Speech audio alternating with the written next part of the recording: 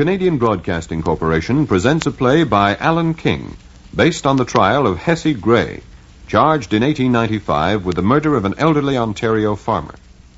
The play is part of the CBC series Famous Canadian Trials, produced in the Montreal studios of the CBC. The Trial of Hessie Gray. One thing we never expected was to see that dirty, good-for-nothing family of Greys back in our part of Ontario. When they disappeared, Otonabee Township was well rid of them, and now here they were back again with the father and mother charged with murder. Of course, we were all in court to see the trial. On September 26, 1895, before the Honorable Chancellor Boyd, for the Crown R.C. Clute, Q.C., for the defense, W.A. Stratton. It was a year and a half since poor David Scully died in that terrible fire. Of course, his farm belonged to the Greys after that. They had made an arrangement with Mr. Scully that he would turn the farm over to them in exchange for their looking after him for the rest of his life. They didn't keep it long after the fire, sold it for $1,000, and went to Florida. Good riddance, we all said. Oh, the rumors that have flown about since then. Enough in them to make the government send their best detective after the Greys and bring them back. Mr. John Wilson Murray, that was. And I know he had quite a time with them. I found them in a terrible condition of poverty and squalor. The children dirty and practically naked. Well, after I arrived with the extradition order, the sheriff of this town of Ocala where they were, and his wife, and some of the townsfolk, washed the children and made up a purse and bought them some clothes. Young Tommy Gray, aged 11, invested 5 cents of his money in some whole-day suckers called Red Davy's Jawbones, one of which he kept in his mouth from morning till night. Well, I got them all in the train, and the moment it started, Mrs. Gray began to boo-hoo. The 6 little Grays burst forth in a chorus of caterwauling, and Thomas Gray, the father, blubbered, while young Tommy opened wide his cave of the winds and poured forth frantic howls. Of course, this was not pleasant for the other passengers, and several men promptly left the car after glaring at me. Then a gentle old lady arose and crossed over to the seat of the wailing Tommy. Poor little Manny. Oh, go away, darn you. Don't you dare try to kiss me. But what is the Manny? What's the matter? Can't you see I'm crying, you old fool? For answer, the sweet old lady suddenly reached down and seized the weeping Tommy, and despite his kicks and struggles, lifted him up, laid him across her knees, and spanked him soundly. To my utter astonishment and the amazement of the Greys, Tommy suddenly ceased his howling and looked up and smiled, at which they all stopped their howling and the old lady returned to her seat. And suddenly, Tommy started again. Oh! She broke me jawbone! She broke me jawbone! Oh! The old lady paled, then flushed, and at length she arose and came over to me. Sir, I trust you do not think I injured him. I did not strike him on his face, so his jawbone is unhurt. I struck him not on the face, but on his... on the appropriate place provided therefor, sir. And it was with my open hand. Oh, it's all right, ma'am. I can have his jaw set when I get him home. Oh, dear.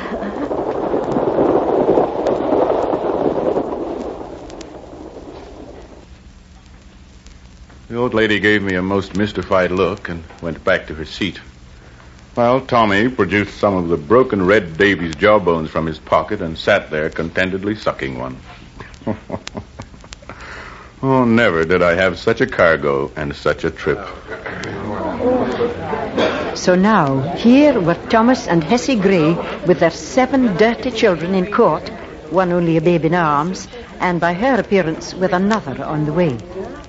The Crown were trying her first on the murder charge, and Mr. Clute began to tell the jury about the evidence they were going to hear. You will hear evidence, gentlemen of the jury, to the effect that after David Scully made the agreement with the Greys to turn his farm over to them after his death, this was in 1892, in exchange for free board and lodging for the remainder of his life, the old gentleman improved in health and vigor. And you will hear evidence to the effect that this state of affairs displeased Mrs. Gray to the extent that she complained to the neighbors and even threatened David Scully's life. Aye, and dropped that flower pot on his head that we all heard about. Oh, I know. She said it was an accident. But Mr. Scully said she wasn't sorry about it, and even said to him, "When the hell are you going to die?" That woman hadn't a trace of human feeling in her body. You will also hear evidence, gentlemen of the jury, that David Scully consulted with his neighbors and, on their advice, offered to buy his farm back from the Greys, but withdrew his offer when Thomas Gray asked for $1,300. After this, relations were very strained between Scully and Mr. and Mrs. Gray. That's putting it mildly. Well, Mr. Clute went on outlining the case against Mrs. Gray, and then he called his witnesses. Zacchaeus Burnham was at the fire quite early on. It was James McGregor who came and wakened me and my son. What time was that, Mr. Burnham? Oh, about 2 a.m. I was over at the Scully farm within 7 or 8 minutes. And what was the situation then? Well, the roof hadn't fallen in yet. You're speaking now of the main house? Yes. The whole east end of it was burned out, but not the west. I asked about Mr. Scully, but someone said he was in the house. I wanted to help to get him out, but the fire was so hot we couldn't get near the house. You did not see Mr. Scully's body that night? No, sir. But I went back to the farm in the morning. Did you see it then? Yes. Mr. John Weir had come over by that time, and we both looked for the body. I pointed out to him where I thought the body would probably be, and we dug a trench around the spot. Where was this spot? Underneath the old gentleman's bedroom. But in our digging, we went through to the cellar. We didn't know there was a cellar until that time. And did you find the body where you expected? No, sir. It was in a corner of the cellar, lying on a straw mattress, covered with a blanket and a layer of lath and plaster. Will you tell his lordship and the jury what condition the body was in when you found it? The bedclothes were tucked in around it, and underneath them his arms were folded across his chest. 1 foot was burned off the body at the instep, and the head was missing. Apart from the fact that the head was missing, did you notice anything unusual about the body? Well, the hair on the chest was not burned until about 3 inches to where the head was cut off from the neck. Did you search for the head? Yes, we looked all through the ruins for it, but there wasn't a trace of it. That was terrible about the head. The poor man. I'll never believe it was burned off by the fire. After Mr. Burnham, Mr. Clute had John Weir in the witness box, the man who helped Mr. Burnham look for the body. He gave about the same evidence, but Mr. Stratton was very severe on him in the cross-examination. Mr. Weir, I believe you accompanied Mr. Murray, the detective, on his investigations into this case. Yes, I did. You went with him when he questioned Mrs. McGregor, Mrs. Gray's sister. Yes. I suggest to you, Mr. Weir, that in accompanying Detective Murray, you were indulging in a personal revenge by hounding down Mrs. Gray. No, sir, that is not true. You were not on friendly terms with the Grays, were you? Well, Answer my question. Well, we were not particular friends, no. Is it not true that Thomas Gray accused you of getting in all the timber for a new barn on your farm and then burning the old one for the insurance? No, sir, that is not true. There was no quarrel over that? No. Mr. Weir, when you and Mr. Burnham were searching through the ruins of the fire for the head, were you yourself searching for anything else as well? I don't know what you mean. I mean, were you searching for David Scully's money box? No, sir, I was not. But is it not true that at some time before David Scully's death, you had given him a note, after which you were accused of forgery for having changed the figures on it? I was never accused of forgery. And you were not poking about in the ruins trying to find Scully's money box? No. I believe that you have a sister, Mr. Weir. Or rather, had a sister who was murdered. That is true. Now, I suggest to you that as a result of that unfortunate happening, you have, ever since, been a monomaniac on the murder question. No, that is not One more so. question, Mr. Weir. You're acquainted with Mr. Lavelle of this neighborhood? Yes, I know, Mr. Lavelle.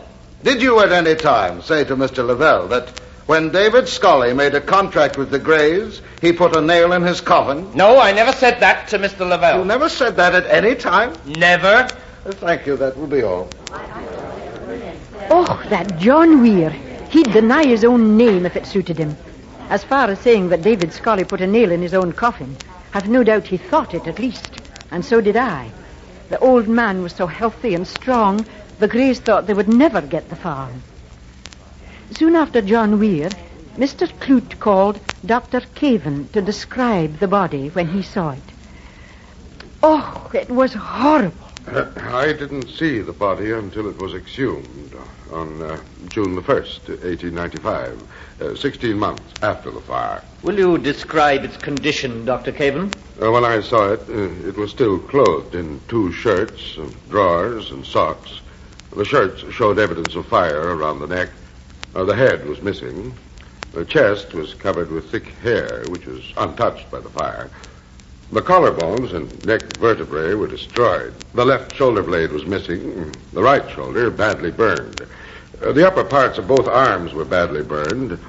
All the ribs on the left side were burned, but not on the right side. Will you look at Exhibits 5 to 8 and tell us what they are? These are the neck vertebrae from the body. What can you tell us about their condition? Well, as you'll see, the back part of them is comparatively intact, while the front part is destroyed. In your opinion, Doctor, could this condition have been produced if the head had been attached to these vertebrae? No, the head must have been severed before this condition was produced. Have you been able to come to any conclusion as to whether or not David Scully was alive when the fire reached him? It's only an opinion, of course, but I can't conceive of the deceased being alive when the fire reached him, as the hands were calmly crossed, whereas if he had suffered, there would be evidence of a struggle. It was awful to listen to the doctor calmly describing all these horrible things. And it was about as bad when Mr. Stratton cross-examined him. Did you find any traces of blood on the underclothes of the deceased? No, I did not. Or on his shirt? No. Did you, in fact, discover any signs of violence? No, I did not, although there was evidence of fracture of the neck bones. But that could be caused, perhaps, by, a falling beam or something of that nature. It could, yes. Is it not true that a 3-inch nail was found penetrating the chest? Yes, I assumed it had been driven in by some falling debris. Do you consider it possible, Doctor, that the heat of the fire could have consumed the head? It is possible. Assuming the heat was very intense, of course. Yeah. You've mentioned that the body was, in your opinion, peacefully arranged. I would like you to tell his lordship and the jury if you can conceive of any way in which the deceased could have come to a peaceful death in the midst of these terrible conditions. Well, it could happen, of course. By the deceased having inhaled carbolic acid gas, perhaps. Yes, that's what I had in mind. And where would that carbolic acid gas come from? Oh, it's often given off by burning wood. There might well be enough given off in a fire of this nature to cause unconsciousness and even death. Thank you, Dr. Caven. That will be all.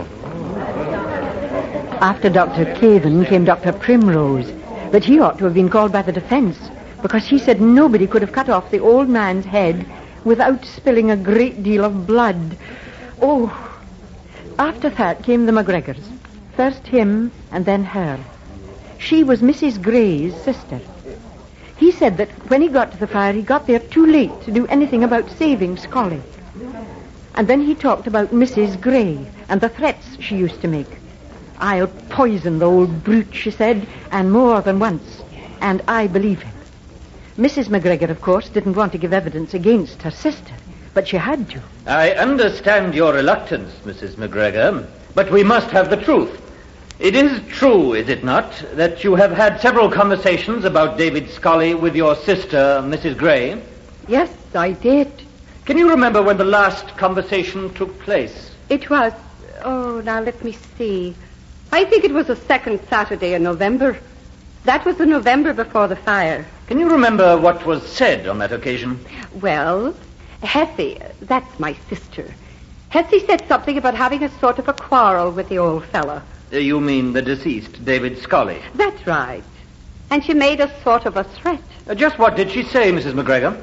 Well, it was about what she might want to do. I'm afraid I must ask you to give us the exact words, as far as you remember them, Mrs. McGregor. Well, she said, if something isn't done with the old devil, he's likely to live as long as me. And what did you say to that? I said, I suppose, Hessie, that will be as long as God lets him. Go on. And, well, then my sister said, no, I'll be damned if he will. I won't let him. Of course, I was shocked, and I asked my sister what she meant. And she said, I mean that I shall watch my chance some dark night and shoot him. And what did you say to that? Well, I warned her. I said that murder could never be hidden and that she would be found out. And what did your sister say then? Well, she... Oh, now I don't want to... I'm afraid you must tell us, Mrs. McGregor. Well, she got very excited and she said, I tell you, this is the last winter Scully will ever see. I'll chop off his head and burn the house down rather than be bothered with him another winter. And how the hell would it be known then? Well, of course, everybody in Otonabee Township had heard that story before Mrs. McGregor told it in court, and people took sides about it. There were those who didn't believe Mrs. Gray ever said anything of the sort. They said that the McGregors hated the Grays and would do anything to hurt them, even though the women were sisters. And then there were those who believed Mrs. Gray capable of saying just what she did say and of doing it, too. I myself am quite certain that... But I'll no say any more about that. At any rate, Mrs. McGregor hadn't much more to say about her sister, except what Mr. Stratton got out of her when he cross-examined her. So you admit, do you, Mrs. McGregor, that there was bad feeling between you and your husband and the Grays? Well, yes, but it was... There was bad feeling, wasn't there? Yes, but I would have gone and been friends with my sister if my husband had allowed me. Well, that will be all, Mrs. McGregor. And that was all there was for that day. The next morning, we all got a surprise when Mr. Clute announced that he would not call any more witnesses. Mrs. Gray looked sort of pleased about the whole thing. A small woman she was, bright as a new sixpence, and keen as a razor, and sharp-tongued, too, sitting there in the dock holding her baby in her arms, to impress the jury, no doubt. Mr. Stratton said he was ready to address the jury, but that he would only speak for a few minutes. I will just say that the defense will consist of a complete denial that Mrs. Gray did any harm to the deceased, David Scully. The defense contends that Scully died in the fire, the only strange circumstance being that his body was found in the cellar rather than in his own bedroom, and that the cellar was in the opposite corner from that part of the house where Scully usually slept. But the defense contends that this fact is not enough to justify the malicious gossip that unfriendly neighbors have put about concerning Mrs. Gray. You are asked to come to your decision on the facts, gentlemen, not on gossip. Now I am prepared to show conclusively how the members of the Gray family spent the evening and night of that fatal February 22nd. And I contend that this will show that they must be held totally innocent of Mr. Scully's death. Well, he started off with that William Leahy, who'd talk the four legs off a mule. And all he said was that when he saw the body, he never thought of foul play. And that was all a waste of the court's time. After Leahy came the first of the Gray children, Annie, aged 13. Thank the good Lord, somebody had given her a wash. They were all the dirtiest children I ever saw. That detective, Mr. Murray, said that when he was bringing them back from Florida, it was awful when he got the whole family into a railway car in the heat. He could hardly bear the stink of them. Of course, Annie had her story perfectly rehearsed. I went to bed between 10 and 11 o'clock that night. And where was Mr. Scully at that time? He was sitting by the kitchen stove with the baby in his arms. That was the previous baby. The one her mother has in her arms now was born after that. Will you tell the court, Annie, how many stoves there were in the house? 2, sir. The one in the kitchen and another one in the bedroom. Which bedroom do you mean? Our bedroom. Mr. Scully slept in another room, upstairs. Would he sometimes go to bed earlier than you? Oh, yes. I've often seen him reading in bed. He had an oil lamp beside his bed. When did you first realize that there was a fire, Annie? When I smelled the smoke. Everybody else was asleep. What did you do? I called my mother. Your mother? Not your father? Well, I couldn't do that, sir. He was away visiting at Madoc. I see. So you awoke your mother? Yes, sir. And what did she do? Well, she got up and lit a lamp, but then she fell over a broom handle and knocked the lamp over and it went out. And then what did she do? She looked around for my father's axe, and when she found it, she broke a window and we all got out, me and her and all the other children. We hardly had any clothes on. It was very cold that night. What did you do about Mr. Scully? Well, we just remembered about him when we got out, so we all called out for him, but he didn't answer. And after that? Well, there was nothing to do then. My mother said she was going to try and go back into the house and look for Mr. Scully, and we were all to go up to my Uncle James McGregor's. And that's where we went. Very well, Annie. That will be all. Oh, butter wouldn't have melted in her mouth. I will say for her she faced right up to Mr. Clute when he cross-examined her. Now, Annie, you say that you went to bed before your mother did. Is that right? Yes, sir. So that if she went out to the barn before going to bed, you wouldn't have known anything about it. I didn't know she went out there. You say that after you woke your mother up, she found an axe and broke open the window. Yes, sir. Why did you not try to get out through the kitchen door? We couldn't get into the kitchen. When we opened the door to it, the flames came through and we had to shut it and run back. Then we went out by the window. I see. And when you did get out, why did you go to the McGregors, who lived some distance away, instead of to Mr. Burnham's, who was the nearest neighbor to you? Because Mr. Burnham was a rich man, and we were ashamed because we had not much on. Very well, that will be all. Aye, and Mr. Burnham could have seen the dirt on them. Not that that would cause those children a moment's worry. Oh, they could speak up for themselves, they could. Especially young Tommy Gray, who was next after his sister. How old are you, Tommy? 11, sir. Can you remember the night of the fire, Tommy? Oh, yes, sir. What happened that night? Did you go to bed when your sister Annie did? No, sir. I had to help my mother with the chores because my father was away at Madoc. I see. And when was this? Right after Annie went to bed. My mother told me to come out to the barn with her, and I went, and we did the chores, and then we came back to the house. Was Mr. Scully still in the kitchen? Oh, yes, sir. He was still there. After we came back, he said he was going up to bed, and he went. And then my mother and me, we went, too. Which bedroom did you sleep in? Same one as Annie. Us children, we all slept in the same bedroom with my mother. I see. So the last you saw of Mr. Scully was when he went up to bed, before you and your mother did. Yes, sir. And you and she went together. Yes, sir. Very well, Tommy. That will be all. Now, Tommy, I want to be sure about everything you remember. Yes, sir. Now, when you and your mother went to bed, you, or she, turned out the light in the kitchen? Oh, yes, sir. And the fire in the stove was banked for the night? Yes, sir.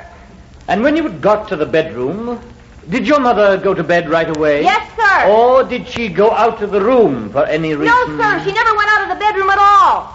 And that's all Mr. Clute could get out of young Master Tommy. He went down from the witness box looking very pleased with himself. And then a very strange thing happened.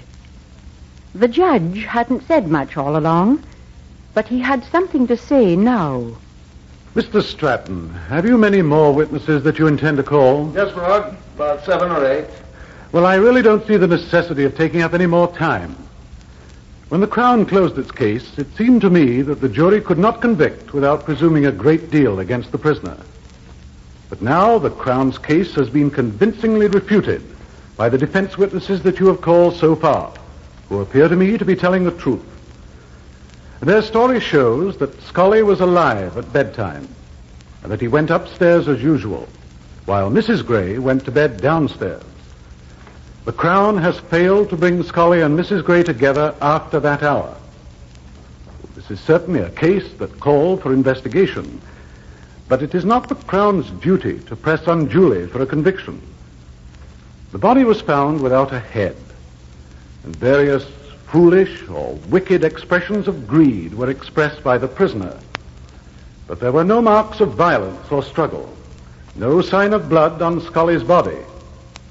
Furthermore, Mrs. Gray was confined within 2 months of the date of the fire, and it does not seem that in her condition of advanced pregnancy she could have done the violent deed suggested by the prosecution without leaving any traces behind. Certainly, the prisoner's action in sending her children after the fire not to the Burnhams, but to her sister's house, 1.5 miles away to give the alarm, sounds strange. But there is nothing definitely deducible from that fact alone. I therefore direct the jury to return a verdict of not guilty, and I order this verdict to be so recorded.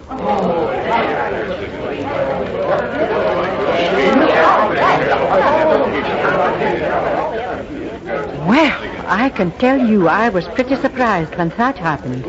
After all the threats Mrs. Gray had made to be let off like that. And you should have seen her when they let her go, smiling away at everyone in the court. As for her husband, that good-for-nothing, they didn't even go on with the charge against him. He was 40 miles away on the night of the fire. So if they couldn't convict her, they certainly could never make a case against him. Oh, I suppose I should be fair and say that the judge was quite right. It was a poor case the Crown made. And if a person is acquitted by a jury, well, it's the Christian thing to say no more about it. Mind you, I wouldn't go as far as some people, the way they were written up by the reporter in the Globe. The general sympathy in this vicinity with the Greys is likely to take a tangible form. And already steps are afoot to get up a subscription to set them on their feet again. Many of Peterborough's leading citizens are interesting themselves in the matter, as there is a strong feeling abroad that the couple has been very hardly used. Aye. Well, that's as may be. For myself, I couldn't help thinking of that poor old man, David Scully, who never hurt anybody, being burned like that and having his head cut off. They didn't get a subscription out of me, and I'm just as glad, because when the Greys got the money, they just disappeared. Nobody knows what happened to them or the children, any more than anybody knows just exactly what did happen on that terrible night in February. The Trial of Hessie Gray was produced in Montreal by Rupert Kaplan as part of the CBC series Famous Canadian Trials. The script was written by Len Peterson, and leading roles were played by Eleanor Stewart, Henry Raymer, Eileen Clifford, Albert Miller, Percy Rodriguez, Powys Thomas, Martha Henry, Gerald Rowan, Philip Nielsen, Margaret Cunningham, John Codner, Howard Rishpan, and Kay Tremblay. The program was presented by this station through the facilities of the International Service of the Canadian Broadcasting Corporation.